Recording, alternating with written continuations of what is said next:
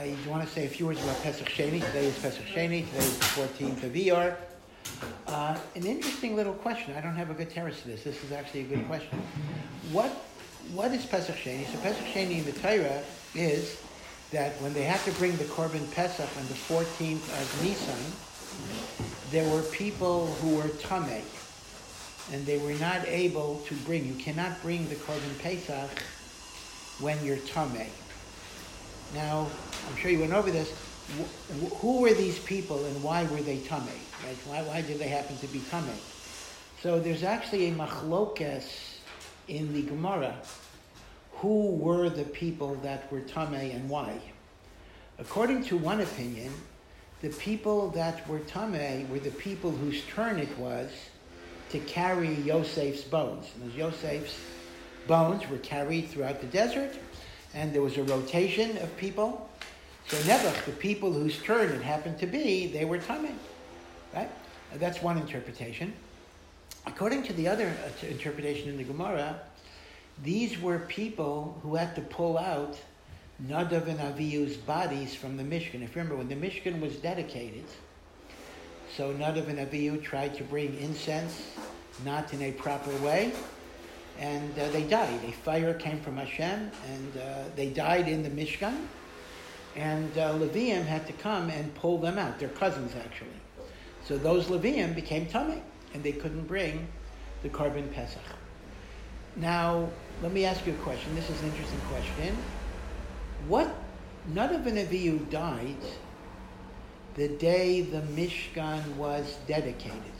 That we know. That's the Chumash says. The day the Mishkan was dedicated was the death of Nadav and Avihu. What day was the Mishkan dedicated? It was Rosh Chodesh Nisan. That's exactly right. So the question is, if I come in contact with a dead body on Rosh Chodesh Nisan, how many days, we talked about, how many days am I Tameh? If I touch a dead body, how many days am I Tameh? I'm Tameh 7 days. Now today, I can't get out of it because they have to be sprinkled with the ashes of Paraduma. But they had a Paraduma in the desert. So, if Nadav and Avihu were the reason why these people became Tameh, why would they have to be Tameh by the time the Korban Pesach comes around? The Korban Pesach is brought the 14th of Nisan. They became Tameh the 1st of Nisan. If they became Tameh the 1st of Nisan, then they could become Tahor by the 7th of Nisan. So that's a whole week before the Korban Pesach, right? So there's a kasha on this. So based on this, the Ibn Ezra learns that this Chazal must have said that the Mishkan was not dedicated the 1st of Nisan, rather the 7 days of preliminaries. In other words, we say like this, the way we normally say it is, we say there were 7 days of preliminary service from the 23rd of Adar till Rosh Chodesh Nisan, and Rosh Chodesh Nisan is the Chanukah Sabayis. That's how we normally understand it. But the Ibn Ezra says it must be that according to this Chazal, the 7 days of preparation began Rosh Chodesh Nisan, and the actual dedication of the Mishkan would be on the 8th of Nisan. So Nadav and Avihu died the 8th of Nisan, not the 1st of Nisan. Now even then, let's think about this. So if I bury Nadav and Avihu on the 8th of Nisan, so I am Tameh for 7 days. So 8th of Nisan is day 1, 9th, 10th, 11th, 12th, 13th, 14th. Now that actually means Erev Pesach is my 7th day. So let me ask you this. If my 7th, a Tameh cannot bring a Korban Pesach. Why can't a Tameh bring a Korban Pesach? Because a Tameh cannot eat the Korban Pesach. But wait a second. What if Erev Pesach, I'm still Tameh? I'm still Tameh. But because it's my 7th day, I'll be able to eat the Korban Pesach at night.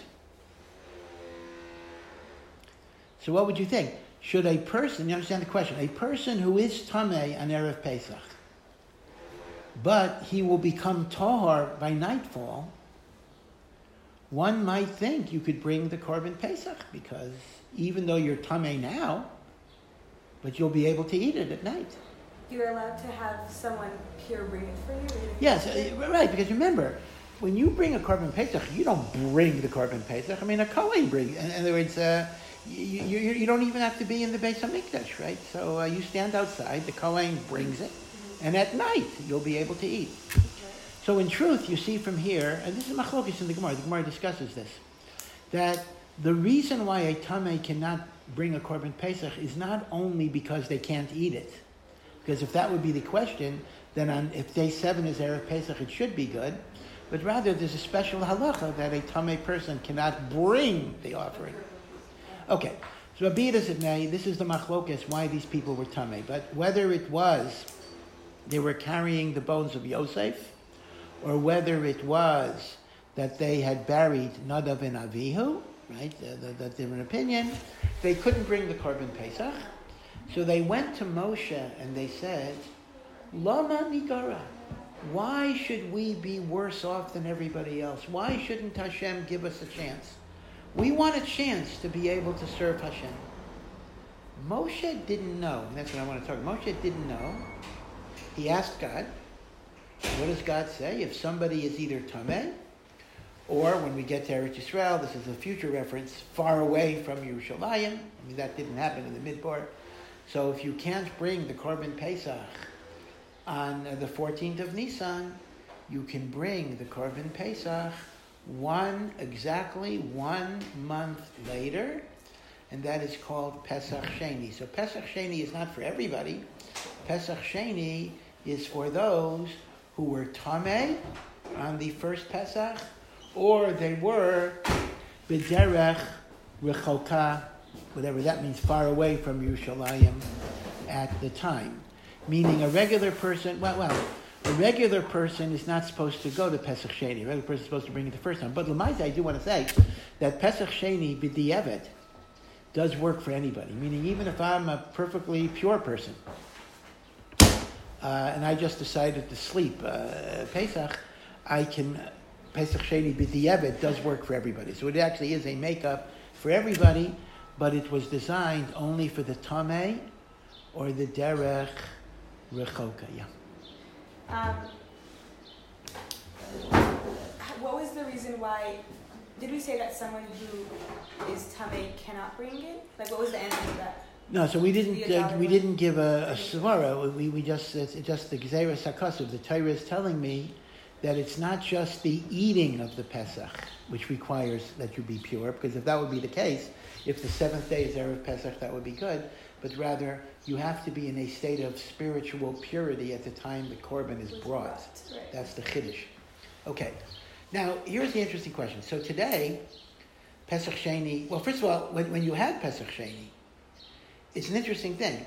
You brought the korban Pesach, you ate matzah, you ate maror, but you're allowed to have chametz in your house, meaning it's not like regular Pesach.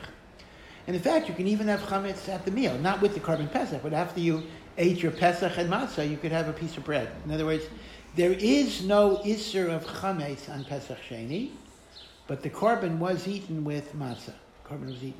Okay. Now, how do we commemorate Pesach Sheini today? We don't do too much. In the davening, we don't say tachanun, which is you don't say tachanun on happy occasions. This is called a happy occasion. And some people have a minhag that they eat matzah on Pesach Sheini. Do you do that? Did you have matzah for Pesach Sheini? So here is my question. It's not my question, but it's a very excellent question. This is the 14th of Iyar. This is the day that they slaughtered Pesach Sheini. When would you eat the Pesach Sheini? You didn't eat it today. You would eat the Pesach Sheini tonight. Now, we know on Erev Pesach, you're b'dafka not allowed to eat matzah. Because you got to save your appetite for when you eat it for the mitzvah. So the question is, why would there be a minhag to eat matzah today? We really ought to eat matzah tonight, because tonight is the commemoration of the Korban Pesach. Just like a Seder. Just like we make a Seder. All right, so we're not going to make a whole Seder. Okay, we're not going to do that. But if you're eating matzah, l'zecher, to commemorate the matzah of Pesach Sheini, then the proper time to eat matzah would not be today. In fact, we ought to say the opposite. We ought to say, you're not allowed to eat matzah today. Now, I know many Hasidim in particular have a minhag, they don't eat matzah for a whole month. What is the Chabad minhag about not eating matzah in Nisan? A whole month, right? From Purim.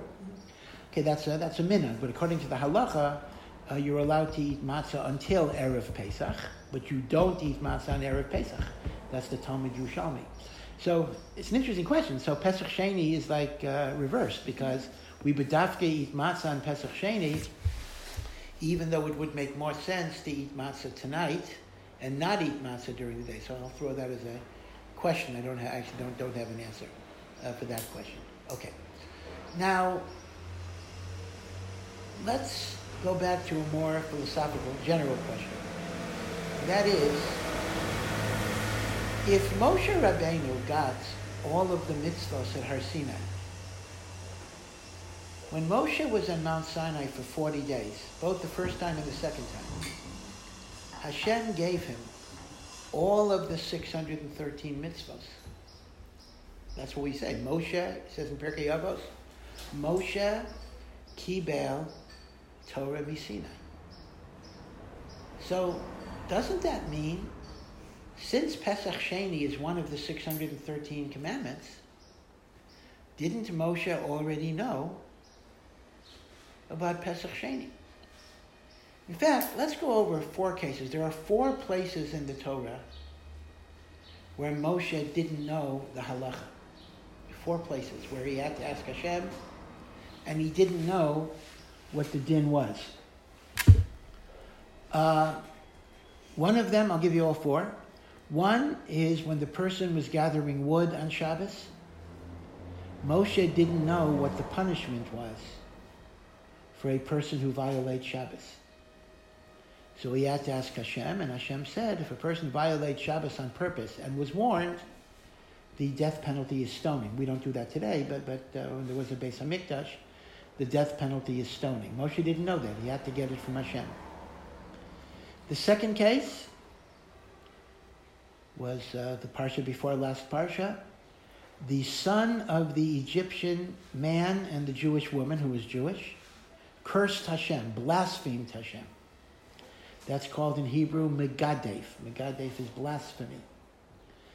And Moshe did not know what the halacha was. So Hashem said, if you're megadef, also you get skila, a death penalty. So he was stoned, right? So the first is makoshesh, the wood gatherer. The second is megadef, the blasphemer. The third is Pesach Sheini, the people who were tamei. They wanted a second chance. Moshe didn't know the halacha. He had to go to Hashem, and Hashem had to tell him they could bring it a month later. And the fourth is at the end of Bamidbar, the daughters of Tzlavcha. Tzlavcha was a man who died in the desert. Tzlavcha did not have any sons,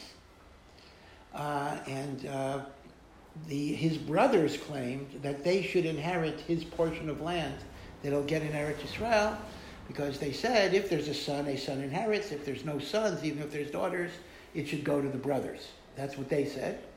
The daughters argued if there are no sons, daughters should inherit. Moshe didn't know the halacha. So he asks Hashem again, and Hashem says that if there are no sons, daughters do inherit property. If there are sons, the sons get it, and they have to support the daughter, their sisters. But if there are no sons, the daughters inherit all of the property. So these are the 4 cases where Moshe Rabbeinu did not know the halacha, and he had to ask Hashem.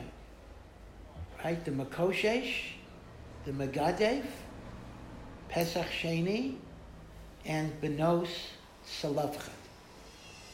So we can ask a central question on all of these things. How could Moshe Rabbeinu's knowledge be incomplete? If Hashem gave him the whole Torah on Har Sinai.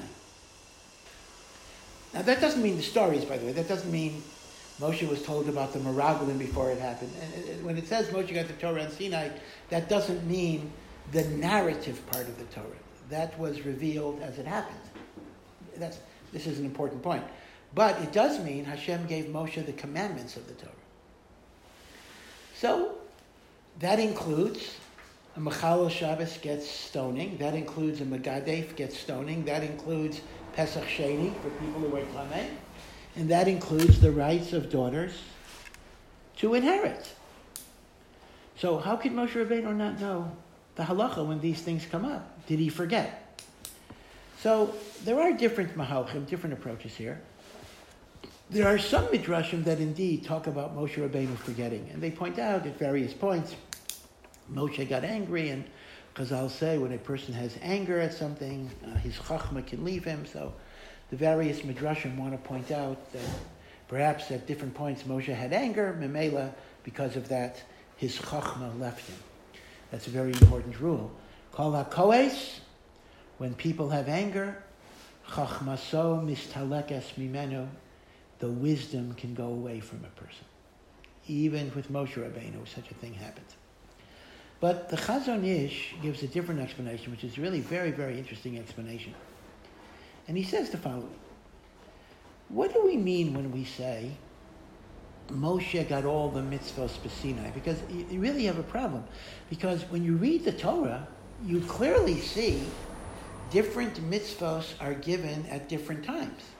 This happened, this happened. In fact, the mitzvahs are given over a 40-year period. So what do you mean it's all from Har Sinai? The answer is, we have to differentiate between when did Hashem tell Moshe and when was Moshe given permission to tell Bnei Yisrael. Moshe got all of the 613 mitzvahs at Har Sinai. But Hashem commanded him to reveal them to Bnei Yisrael at different points. Now, why that's so, each mitzvah would depend. But that's the meaning of the ubiquitous phrase, right? One of the most common phrases in the Torah, maybe the most common phrase is, Vayedaber Hashem el Moshe Lemor. Hashem speaks to Moshe, or spoke to Moshe. So in English, they just say Lemor is saying, which extra word. But Lemor actually means to say to somebody else. Hashem says to Moshe, now I am commanding you, Lemor, to take what I told you and give it over. A very big yesod. So the Jewish people did not get the whole Torah at Har Sinai. The Jewish people got the Torah in dribs and drabs over a 40-year period. In fact, the Sefer Torah was not completely written until the day of Moshe Rabbeinu's death. On the day of his death, Moshe Rabbeinu wrote 13 Sifrei Torah. Why 13? One Sefer Torah was put in the Aron HaKodesh with the Luchos, and the other Sifrei Torah was given one to each tribe. Now you may ask, Moshe Rabbeinu wrote 13 Sifrei Torah in one day? 13 Sifrei Torah in one day? The answer must be it was a supernatural miracle. It was a nace. 13 Torahs in one day. So with this, Tosos and Menachos asks and answers a very interesting question. You know, Shabbos Mincha, I don't know if you all daven Shabbos Mincha Shemona Esrei, but after the Shabbos Mincha Amida, there are 3 short psukim that we say. Tzidkascha tzedek liolam, your righteousness is forever. Adam uvehema toshia Hashem, Hashem will bring salvation to man and beast. And this is called Tziduk Hadin. Tziduk Hadin is we justify, we accept God's judgment. So why do you do, like you say at a Levaya, why do you do Tziduk Hadin on Shabbos? Because it says, Shabbos Mincha, 3 great tzaddikim died Shabbos afternoon. Moshe Rabbeinu, well actually in order, Yosef HaTzadik, Moshe Rabbeinu, David HaMelech. So Shabbos afternoon, there is a certain element of sadness. So we say Tziduk Hadin. fact, there's even some have a minhag. I don't want to go into it because we don't want to encourage Beitul Torah, but they have a minhag of not learning Torah in late Shabbos afternoon because it's kind of a time of mourning. But again, as I say, according to that, they wouldn't do it. But again, our minhag is we do learn and we do say Pirkei Avos, of course. So Tosas has a kasha. How could you say Moshe Rabbeinu died Shabbos afternoon? On the last day of his life, he wrote 13 Sifrei Torah. You're not allowed to write on Shabbos. How could Moshe write on Shabbos? Right? So Tosas answers, since you have to say this was a miracle, this was not Derech HaTeva. So Tosas says there's no Isser to do malacha through miracles. Because the Torah prohibits only human activity, not supernatural. So that could be good news for you if any of you want to apply to Hogwarts school. Wait, but and you're worried about Shabbos? According to Tosas, no problem. But don't I have to say that like Hashem keeps Shabbos and Hashem is not Derech HaTeva either? That's a good kasha. It is a good kasha, but for Hashem, okay, the difference for Hashem, miracle is teva. In other words, but since mitzad me as a human being, I have a dichotomy between natural and miraculous. So for me, I'm only ushered with what's natural for me. For Hashem, everything is natural. So it's going to be the same. It's going to be the same in that way. Okay. So now here's what the Chazon Ish says. So the point of the Chazon Ish going back is Moshe got all the mitzvahs. But Hashem told him when he would reveal it to us. And that's over time. Now again, that actually means, this is a very hard thing to do. So whenever you read in the Torah, a mitzvah is given after this story, after this story, after this story, after this story, it's not that this is the first time Moshe heard of this mitzvah. Moshe knew the mitzvah Sinai. But these are the occasions where Hashem tells him, now is the time to tell the people. Now you're going to have to ask why. Why did Hashem want the mitzvah to be revealed only at a certain time? That's always going to be a good question. So now, says the Chazon Ish very brilliantly, when Moshe is confronted with these questions, it's not that he doesn't know what the halacha is. Moshe Rabbeinu knows the halacha is a Mechalel Shabbos gets stoned. Moshe Rabbeinu knows the halacha is a Megadef gets stoned. Moshe Rabbeinu knows there's such a thing as Pesach Sheini. Moshe Rabbeinu knows that daughters inherit when there's no sons. But since Hashem had not yet given him the green light, Moshe doesn't know how he should paskin. Am I allowed to paskin based on what I know, but what I have not yet revealed to Bnei Yisrael? He asks Hashem. And Hashem says, now is the time to reveal it. That's a beautiful pshat. So that way, there's nothing that Moshe didn't know. But Moshe Rabbeinu was not able to paskin based on what Hashem didn't give him the authorization to reveal. Right? This is the Chazon Ish's understanding of Pesach Sheini. So Moshe knew there was a law of Pesach Sheini, but Moshe didn't know if he's allowed to apply it yet. And Hashem wanted it to come through these people. Same thing with the daughters of Shalafchad and the like. So now, we have a very interesting situation that Pesach Sheini was revealed to Bnei Yisrael only because a group of people said, we don't want to be excluded. Now, what if their attitude would have been, I mean, let's imagine this, let's take a joke. Let's imagine that Pesach is coming, right? And you're going crazy with Pesach, cleaning up and everything else. And you get a letter from HaKadosh Baruch Hu that says, you don't have to keep Pesach this year, you're patur from cleaning up. And let's imagine you knew for sure it was an authentic letter, it was a genuine letter. Would you complain and say, oh, I don't want to be excluded, I want this mitzvah? I mean, if you're patur, if you're exempt, you're exempt. There's no reason to complain. Now, what would have been if they wouldn't have complained? They wouldn't have gotten. So there are two wonderful lessons from Pesach Sheini. First, Pesach Sheini is the gift of the second chance. That when Hashem puts opportunities in your life for holiness, and for whatever reason you were impure or far away from Hashem, far away from the derech, and a person thinks it's hopeless and there's no way I'll ever be able to achieve that Kedusha, Pesach Sheini says, there'll be another chance. Hashem will give you another chance. The door is never closed. That's lesson number 1. But lesson number 2 is, the door is open only if you ask for it, only if you want it. If they wouldn't have wanted it, it wouldn't have been.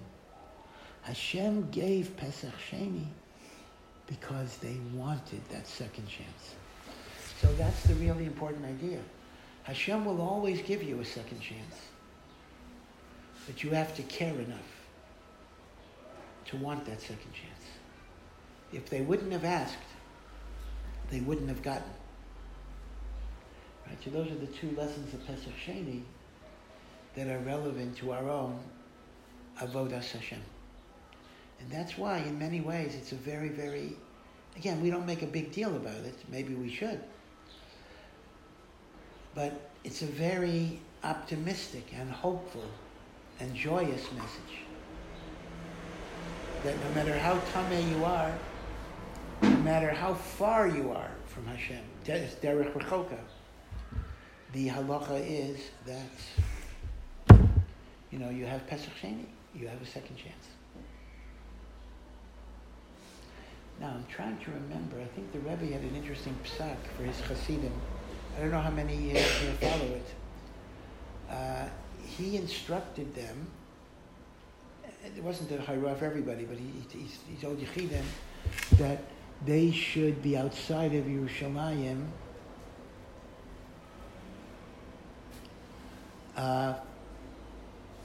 until the afternoon of Erev Pesach. Meaning, if I live in Yerushalayim, I should leave the city and not come back till after Chatzos. What was his svara? His svara was like this, a very, very complicated point. The halacha is that there is a shaila, can you bring a korban pesach b'zman hazeh? We don't do it, but there are opinions that say you have to bring a korban pesach today. But the halacha is, if you were outside of Yerushalayim by the middle of the day, that's called rechoka, that's called far away, and that patters you from bringing the korban pesach on the 14th, and then you would do the same thing on Pesach Sheini, so you would never become chayav in the korban. And that way, he said, you would avoid the halachic shaila of the you have to bring a korban pesach. So he says there is a way. So he was actually miyayetz that shluchim or chasidim today should find a way not to be chayav in korban pesach, because otherwise you'd be chayav and not able to bring it, and that may create a problem. You're still obligated to bring it even if the Mizrach has been. So that's the question. Meaning this is a suffix. Meaning some say there's no Beis Hamikdash, you don't bring it. Others say the holiness of the temple is still there even today, so you should bring it today. So the Rebbe held that because there is at least an opinion that says you have to bring it today, it's important to make yourself exempt from bringing it. So that way you don't have an aveira in not bringing it. So the way is that at the time of the korban pesach chiyuv, which is middle of the day, chatzos, you are more than you're outside of Yerushalayim, and that's called derech rechoka, and that exempts you. So he actually paskined that way, that they should not be in Yerushalayim until the middle of the day. So if you live in Yerushalayim, you leave the night before, and you come home after chatzos, after 1 o'clock in the afternoon. Again, I don't know if that many people follow that, but that actually was a hard. Well, you know people that do that? No, I'm saying we didn't do it. Yeah. But there is at least in the letter. Maybe he was saying it as a suggestion. It's not always a hara, but he said he thought that would be the best thing to do. Okay, all right. Now, one other thing about Pesach Sheini, and this is very, very interesting. The law that if I'm tameh, I bring my korban Pesach Sheini, only applies for individuals. if most of the Jewish people are tamei, they actually bring a korban Pesach on the 14th. So today, if you would maintain that you could bring the korban Pesach without a Beis HaMikdash, we would all bring it the first Pesach, not Pesach Sheini. Because this is called Tuma Hutra B'Tzibor. The laws of impurity are set aside for a congregation. So if most of the Jewish people are tamei, there is no Pesach Sheini. You actually bring the korban Yud Daled Nisan. Except today. Yeah. What's the reasoning? Yeah. So, the klal is tuma. The laws of impurity, hutra, are permitted, are set aside, b'tzibor, for the community. And the drasha is because when the Torah talks about Pesach Sheini, it talks about a person being tamei. So we darshan a yachid being tamei and not a tzibor being tamei. I mean, the logic of it would be that the Jewish people as a klal never becomes impure. And therefore, when we look at the klal Yisrael, it's always in a state of impurity, even if they were in contact with the dead or whatever. Okay. So that is one occasion. That's the occasion of Pesach Sheini. Let me talk a little bit about the second occasion this week. And again, I forgive me if I'm repeating stuff. That's Lag BaOmer, the 33rd day of the Omer. Are you planning going to Meron this year or not? No. Okay. Well, as you remember, last year Meron was a very tragic event. There were more than 40 people who were trampled, who died in Meron, and obviously, b'derech hateva, there were safety violations, but Hashgacha Pratis also mandated that this great tragedy happened. This year, people are still going, and obviously the precautions are going to be much stricter. And Bezras Hashem, whoever goes should go and come back in shalom and in good health, and the like.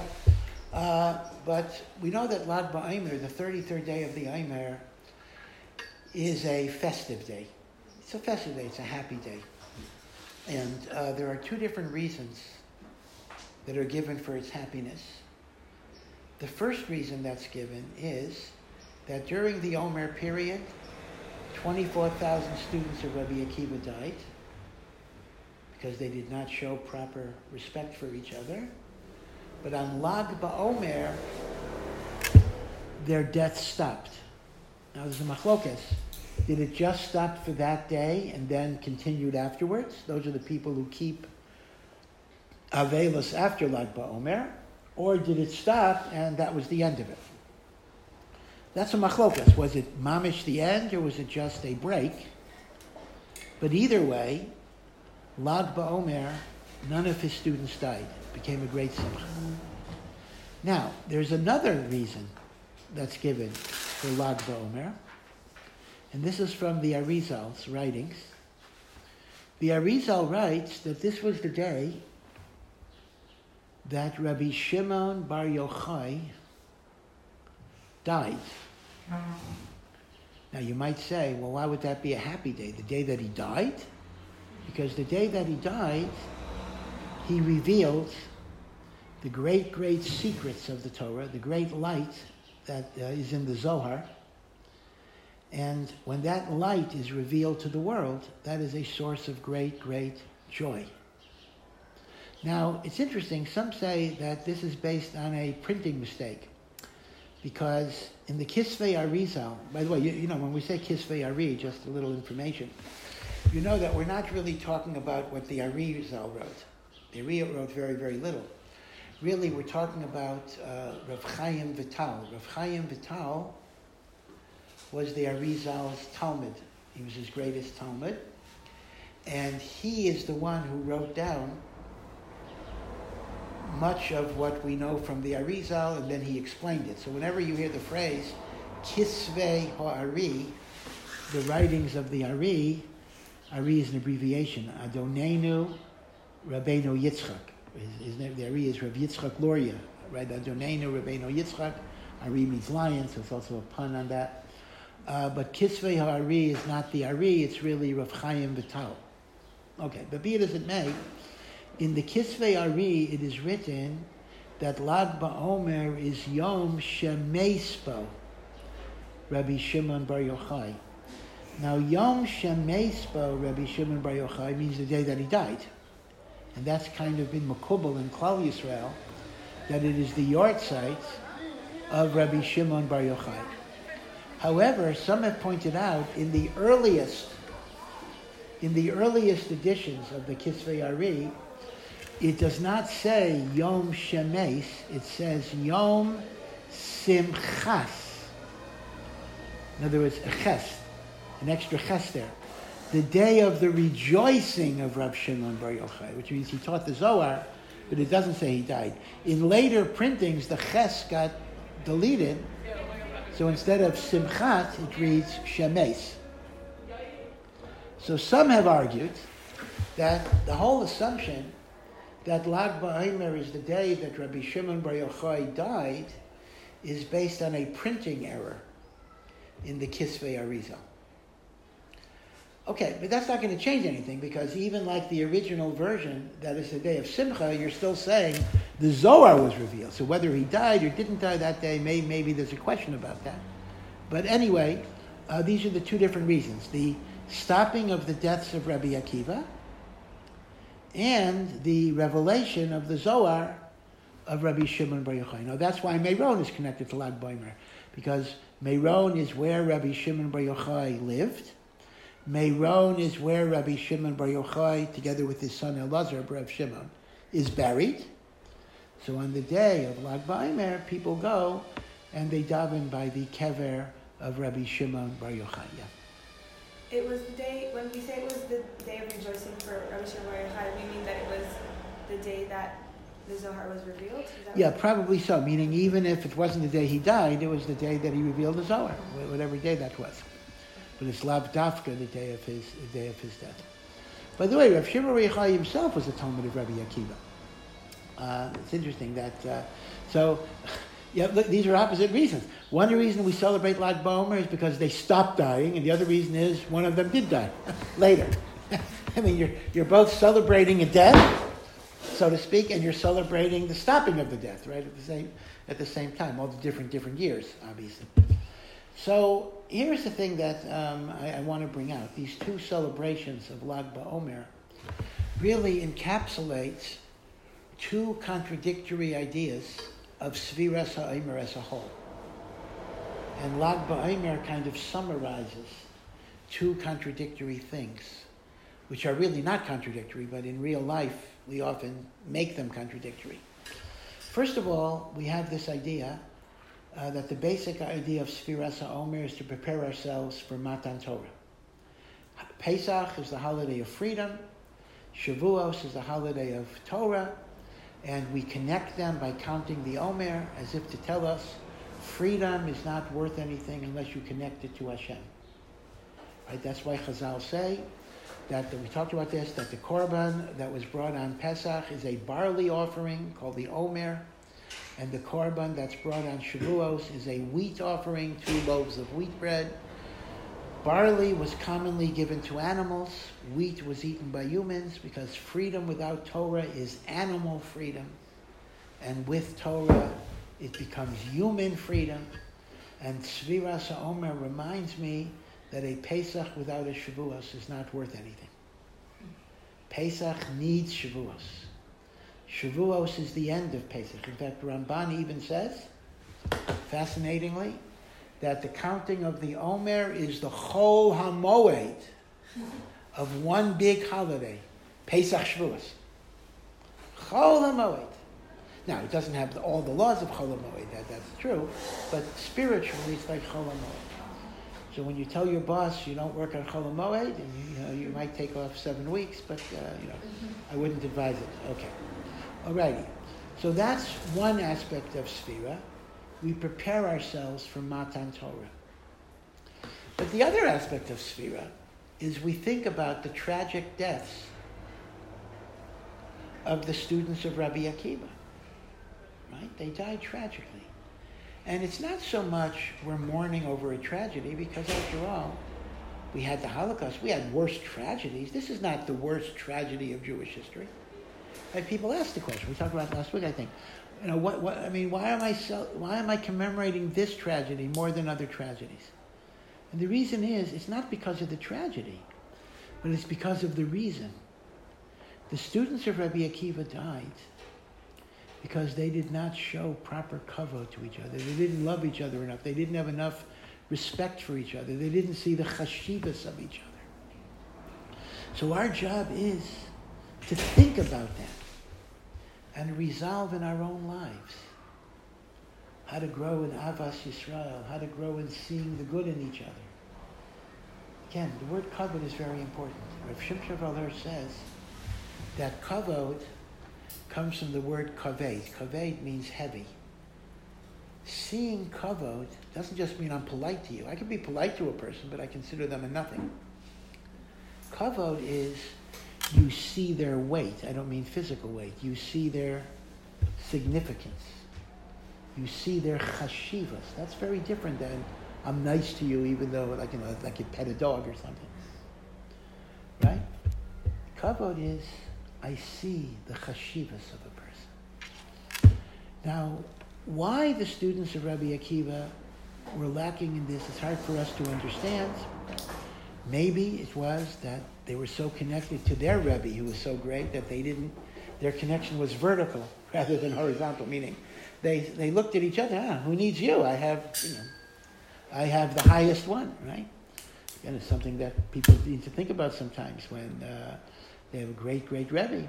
Sometimes they don't necessarily learn from each other, The Rebbe himself used to say this a lot. The Rebbe himself would often say that you have to have a chavrusa, you have to have a Rebbe that you ask shilas to, and you can't just say, I have no Rebbe, so I'll go to the Rebbe for everything. He says you have to develop all of these other connections in daily life, right? The Rebbe talked about this very much.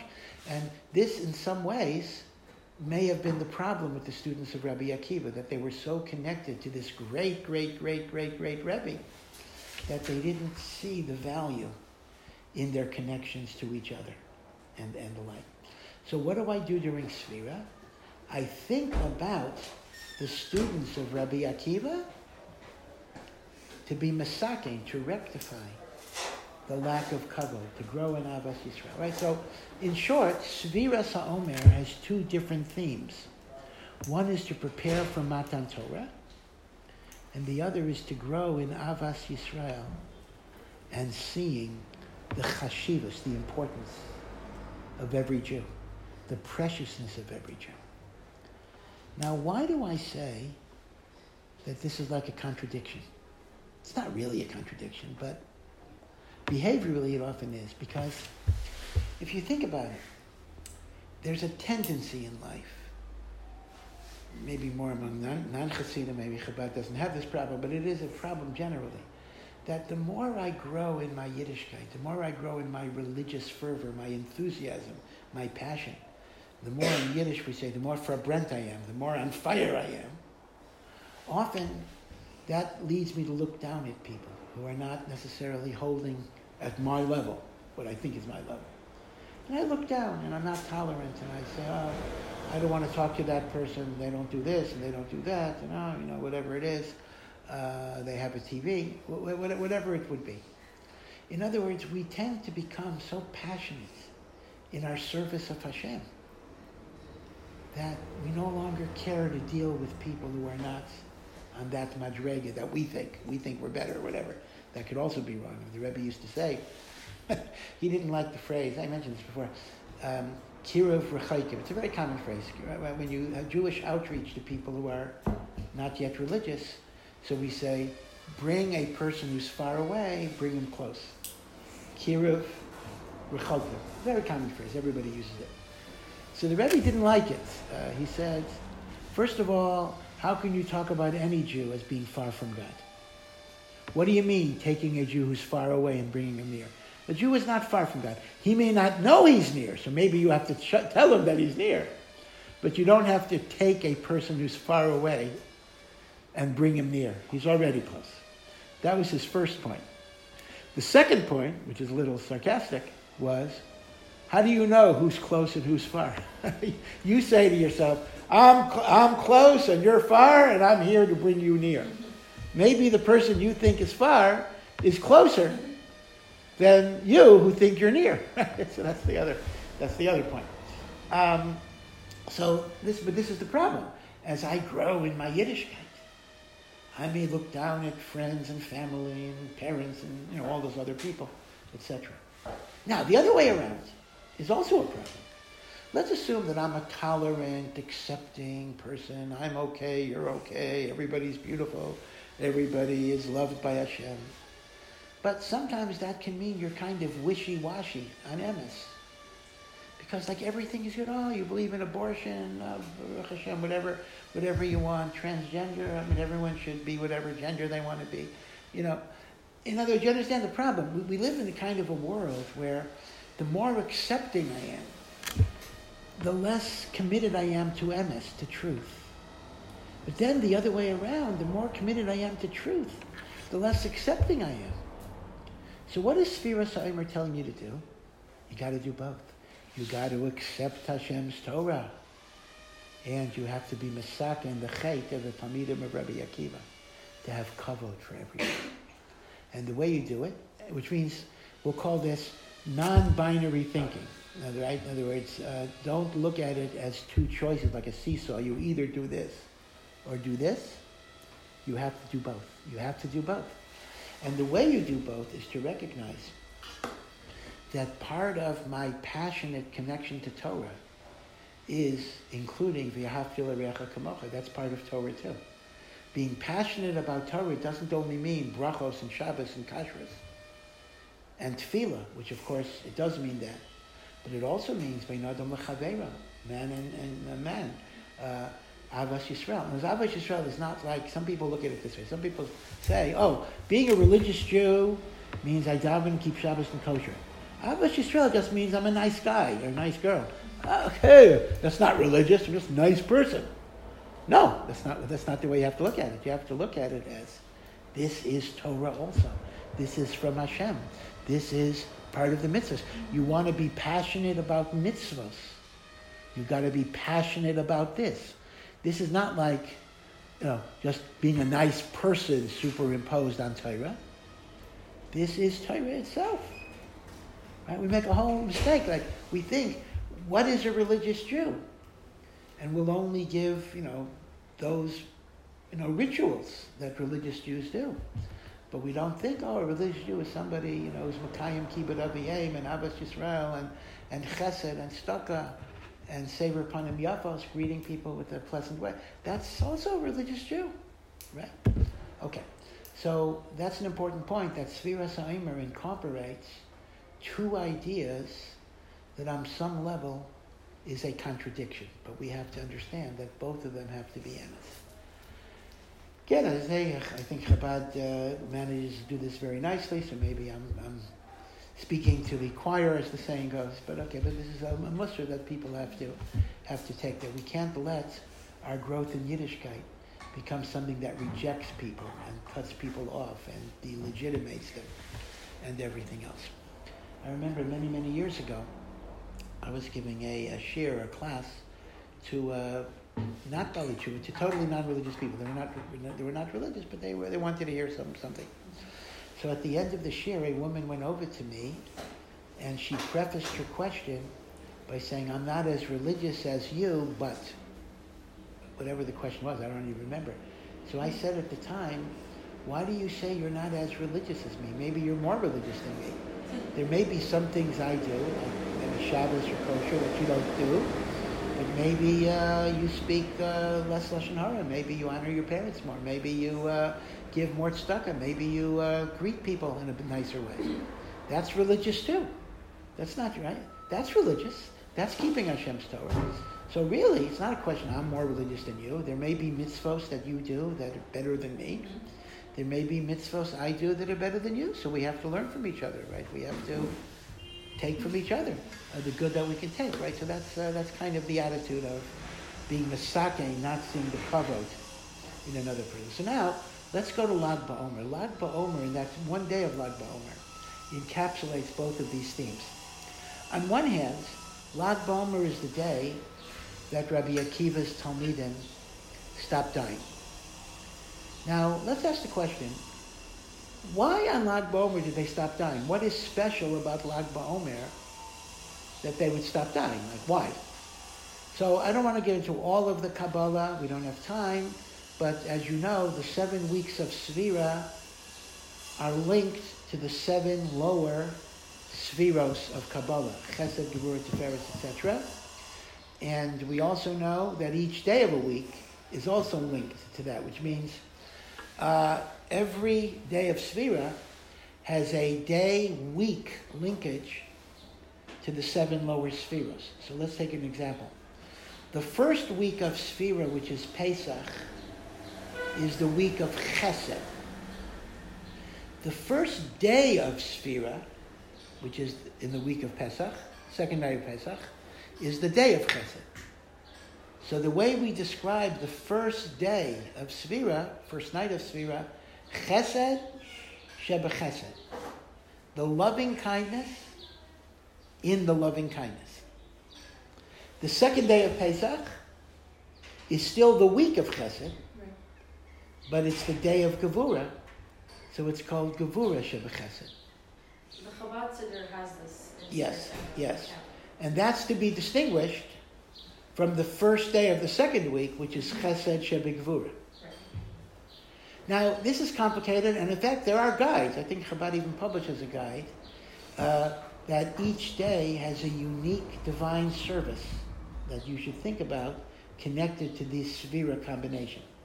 Like, what do you think about if it's Chesed Sheba Gevurah? What do you think about if it's Netzach? Whatever it is.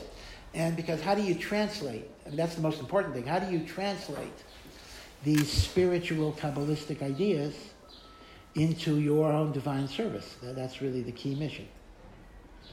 Okay? And so there are, in fact, it's very useful to get a book or a calendar that tells you what is your Avodah on day 22 of Sefira, or whatever it would be, the different combinations. Okay. So, we also know, again, I'm cutting a lot of corners here, I just want to get out a basic structure. We also know that each of these Sfiros is modeled by a certain human being. That's the epitome of this Madrega. So, Chesed is Avraham. Gevurah, inner strength and discipline, is Yitzchak. Tiferes, which is beauty, is Yaakov. Netzach, which is eternity or victory, is Moshe Rabbeinu. Hod, which is glory, is Aaron. In Kabbalah, Moshe and Aaron come before Yosef. Yesod, foundation, which is the 6th week, is Yosef. That's why Moshe, Aaron, then Yosef. And the 7th week, which is the 7th Sefira, is Malchus, kingship, which is David HaMelech. So another way of referring to this is that each week corresponds to one of these personalities. Avram, Yitzchak, Yaakov, Moshe, Aaron, Yosef, David.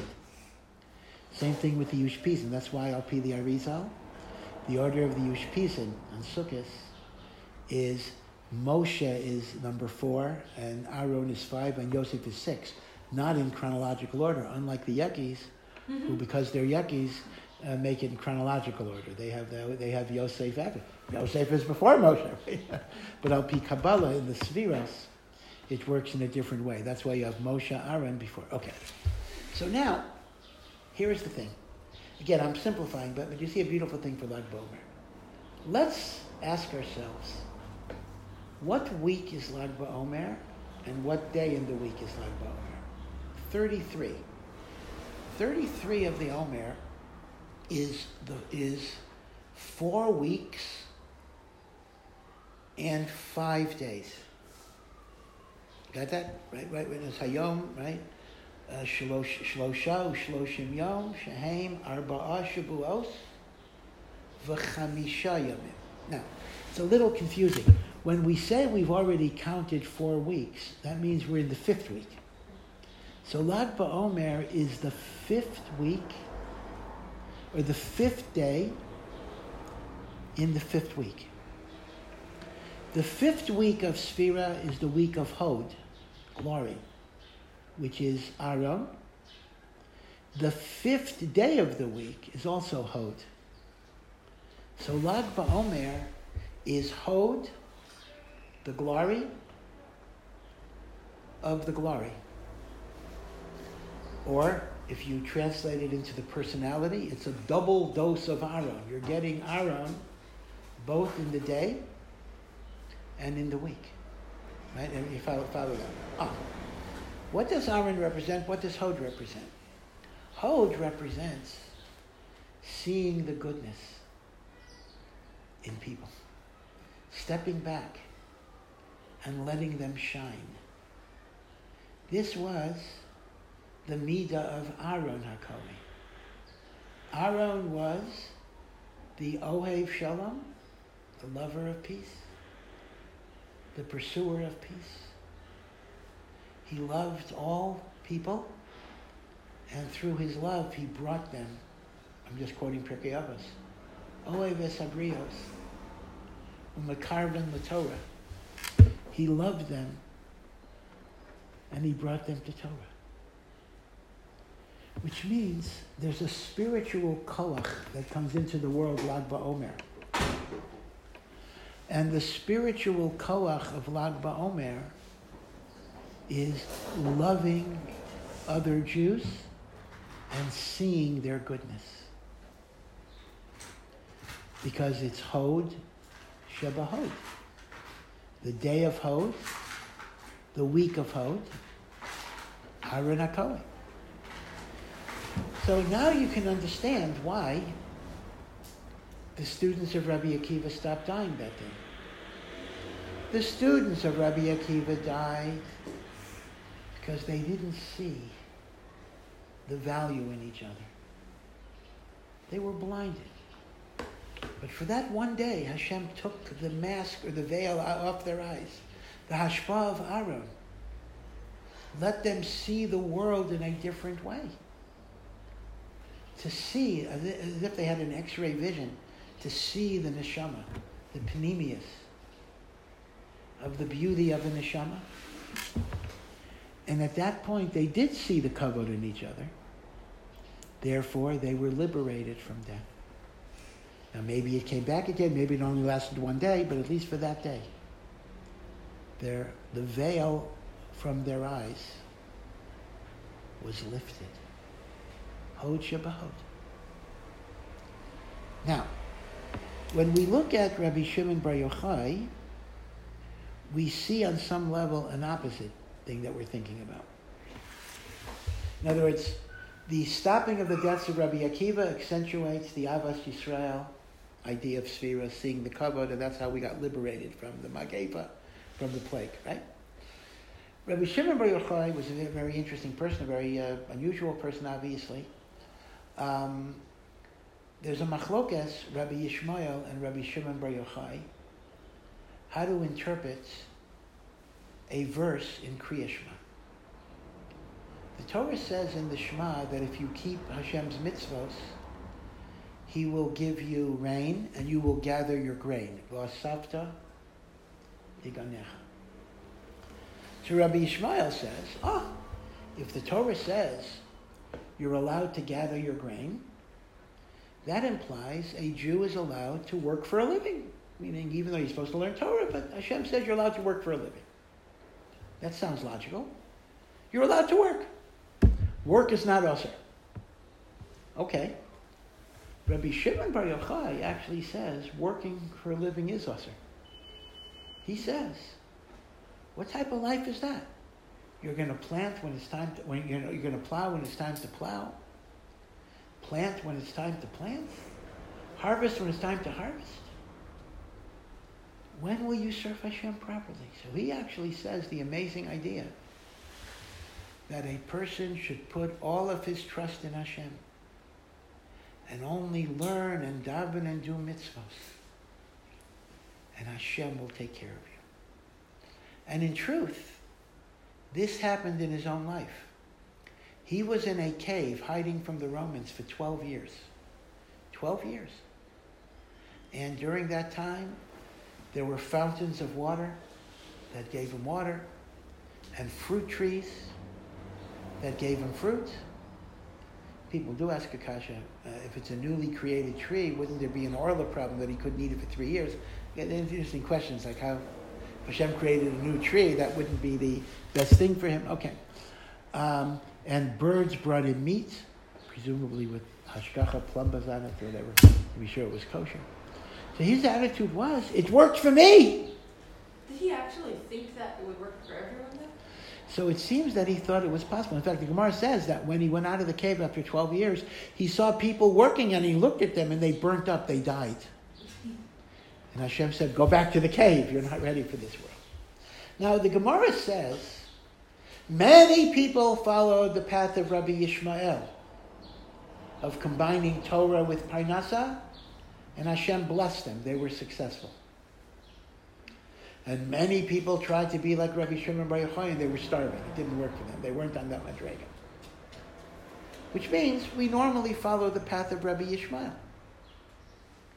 But what does Rabbi Shimon Bar Yochai represent? He represents a person who is totally at a level of ultimate emunah, who does not want to spend a second of his time on divrei chol. A person who every moment of his existence is kedusha, Torah learning, mitzvahs. So again, just to reiterate where we're going with this, we looked at the counting of the Omer and we said there are two ideas in the counting of the Omer. One is to prepare myself for Matan Torah, and the other is to be more open in Avas Yisrael and Kavod. And in life, these are often in a bit of a conflict. Look at the two things we celebrate Lag BaOmer, and you see it corresponds to this.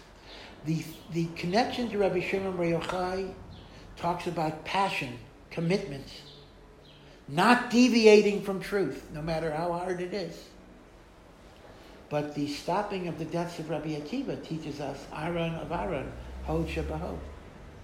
So Lag BaOmer itself encapsulates these two basic ideas, that we have to grow in our Yiddishkeit, but part of the growth in that Yiddishkeit is to grow in Avas Yisrael.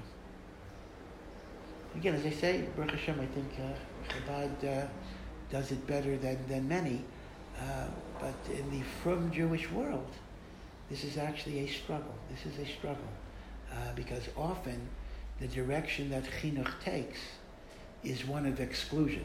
This type of Jew, no good. This type of Jew is no good. This is no good. Don't talk to this one. Don't interact with this one. Separate. And, it is hard, because I do understand that we sometimes have to separate ourselves and our children from very bad influences. That's very, very true. But there has to be a way at which, at the same time, we can see the good in people. We can see the chashivas in people. We can see that, the tzelem elokim, the nefesh elokis in them. And I've mentioned this pasuk many times. A beautiful pasuk in Mishlei from Shlomo HaMelech, the wisest of all people. Kamayim apanim el panim kain leifa adam li adam. As water reflects the face that you show it, so too the heart of a human being reflects that which you show it. What does that pasuk mean? Imagine you have a reflecting pool of water. It reflects back. So I look into the water. What will I see in the water? I will see in the water whatever face I show the water. If I'm smiling, I will see a smiling face. If I'm frowning, I will see a frowning face. So Shlomo HaMelech is teaching me, just as water reflects back the face that you show it, the heart of a human being will reflect back all that you show a human being. I show a human being love and respect, they will feel love and respect for me. I show a human being denigration, they don't count, they're not worth anything, that's how they're going to feel about me. Whatever I show them is what they're going to feel about me. Kamayim apanim el panim. So, this is why in Eretz Yisrael, religious, secular machlokas never gets resolved. Because the way people discuss things here is they look at the other side and say, you're an idiot, or you're a Russia, or you're a Molech, or you're a parasite, or you're a lazy, whatever it is, do nothing. So what's going to be? I look at a Chiloni and I say, he's a Molech. He'll look at me and say, you're a parasite who doesn't work. Right? And it goes on and on and on and on and on. As each side continues to insult the other side, that just causes whoever the other side is to have more insulting feelings. But if we would have the attitude, I look at a soldier, religious or not, even not religious, and I say, I'm grateful for what you do. You know, I know you put your life in danger, you do things to protect us with the help of God. I'm grateful for what you do. I appreciate for what you do. Then it could very well be that soldier will appreciate Torah and mitzvahs, what religious Jews do, you know. The other way around, instead of kind of saying, they're my enemy and I gotta denigrate them in whatever way, see the good in what they're doing. You know, there's a story I like. It's not a big story, but for some reason it moves me a lot. I'll tell you this, and I love this story a lot, even though it's not a miracle story. This involves the great Rav Chaim Ozer Grodzensky of Vilna. I don't know if you've heard the name. Rav Chaim Ozer Grodzensky was the Gadol Hador with the Chafetz Chaim. He was actually very close to the Rebbe, the Frierdiker Rebbe. They worked together on many things. The Rebbe himself knew Rav Chaim Ozer, but he was much younger when Rav Chaim Ozer was nifter. And Rav Chaim Ozer controlled huge amounts of money because millions of dollars of refugee aid came to him, and he determined who would get it and how it would be distributed. And he was a place where everybody went to. He managed to get the yeshivas moved over to Shanghai, away from Europe. He rescued many people. He died in 1941, towards the beginning of the Holocaust. And one day he was meeting with a representative from the Joint Distribution Committee was an American organization that distributed money to poor European Jews during the war, managed to get things in. And this man's name was Dr. Samuel Schmidt. He was a physician, but he was volunteering for this duty. And he was talking to Rav Chaim Ozer about money and where it should go and how to distribute it. So at some point in the meeting, Dr. Schmidt was not a Shomer Shabbos. He was a Mechalel Shabbos. At some point in the meeting, Rav Chaim Ozer put his hand on Dr. Schmidt's hand and said to him, Dr. Schmidt, do you mind if I call you Reb Shmuel? Reb Shmuel. So Dr. Schmidt started crying. He said, Rebbe, Reb is a title of honor a little bit. He says, Rebbe, I don't keep Shabbos, I don't keep kosher, I don't, keep anything, I don't deserve you to call me Reb. So Rav Chaim Ozer said to him, what do you mean? You're not a good Jew. He says, you leave your comfortable medical practice, you come to a dangerous war zone to help other Yidden, you think you're not a good Jew? He says, you're a wonderful Jew. Look at what you're doing for the Jewish people. A person like you deserves to be Reb Shmuel. You're not just Dr. Schmidt. You're a Reb Shmuel. So Dr. Schmidt recounts that he began crying, and that day he went home and he put on tefillin, and he became a Shomer Shabbos from that one speech. Now, Rav Chaim Ozer didn't give him a Musar Shmuz. He didn't tell him to be frum. He didn't even tell him to do any mitzvahs. But the fact that Rav Chaim Ozer told him he was a good Jew and he was serving Hashem, that gave him the ability to do mitzvahs because he was seen to be a good person. And that's an amazing thing. That's an amazing story, that when people feel, in fact, what do they say? There's a saying that no person can become better unless they feel they're already good. Meaning, if I think I'm broken, I think I'm a Russia, I think I'm worthless, what's going to happen is I'm going to lose hope, I'm going to lose faith. So a person has to know the greatness of their nefesh elokis, that God is within them, the chelek elokah mimal, and then you get motivated. Right? So you don't get motivated by hearing how bad you are. You get motivated by hearing how great you are, how holy you are, how good you are. And then you want to make your reality fit what you really are, or make your external reality fit your internal reality. Okay? And that is the idea of Hod Shebahod. That is the message of Lag BaOmer. Okay, so those are some things to think about. Lag BaOmer. So do you have any plans? So you say you're not going to Meron, you're going to Kever of Shimon HaTzadik or whatever.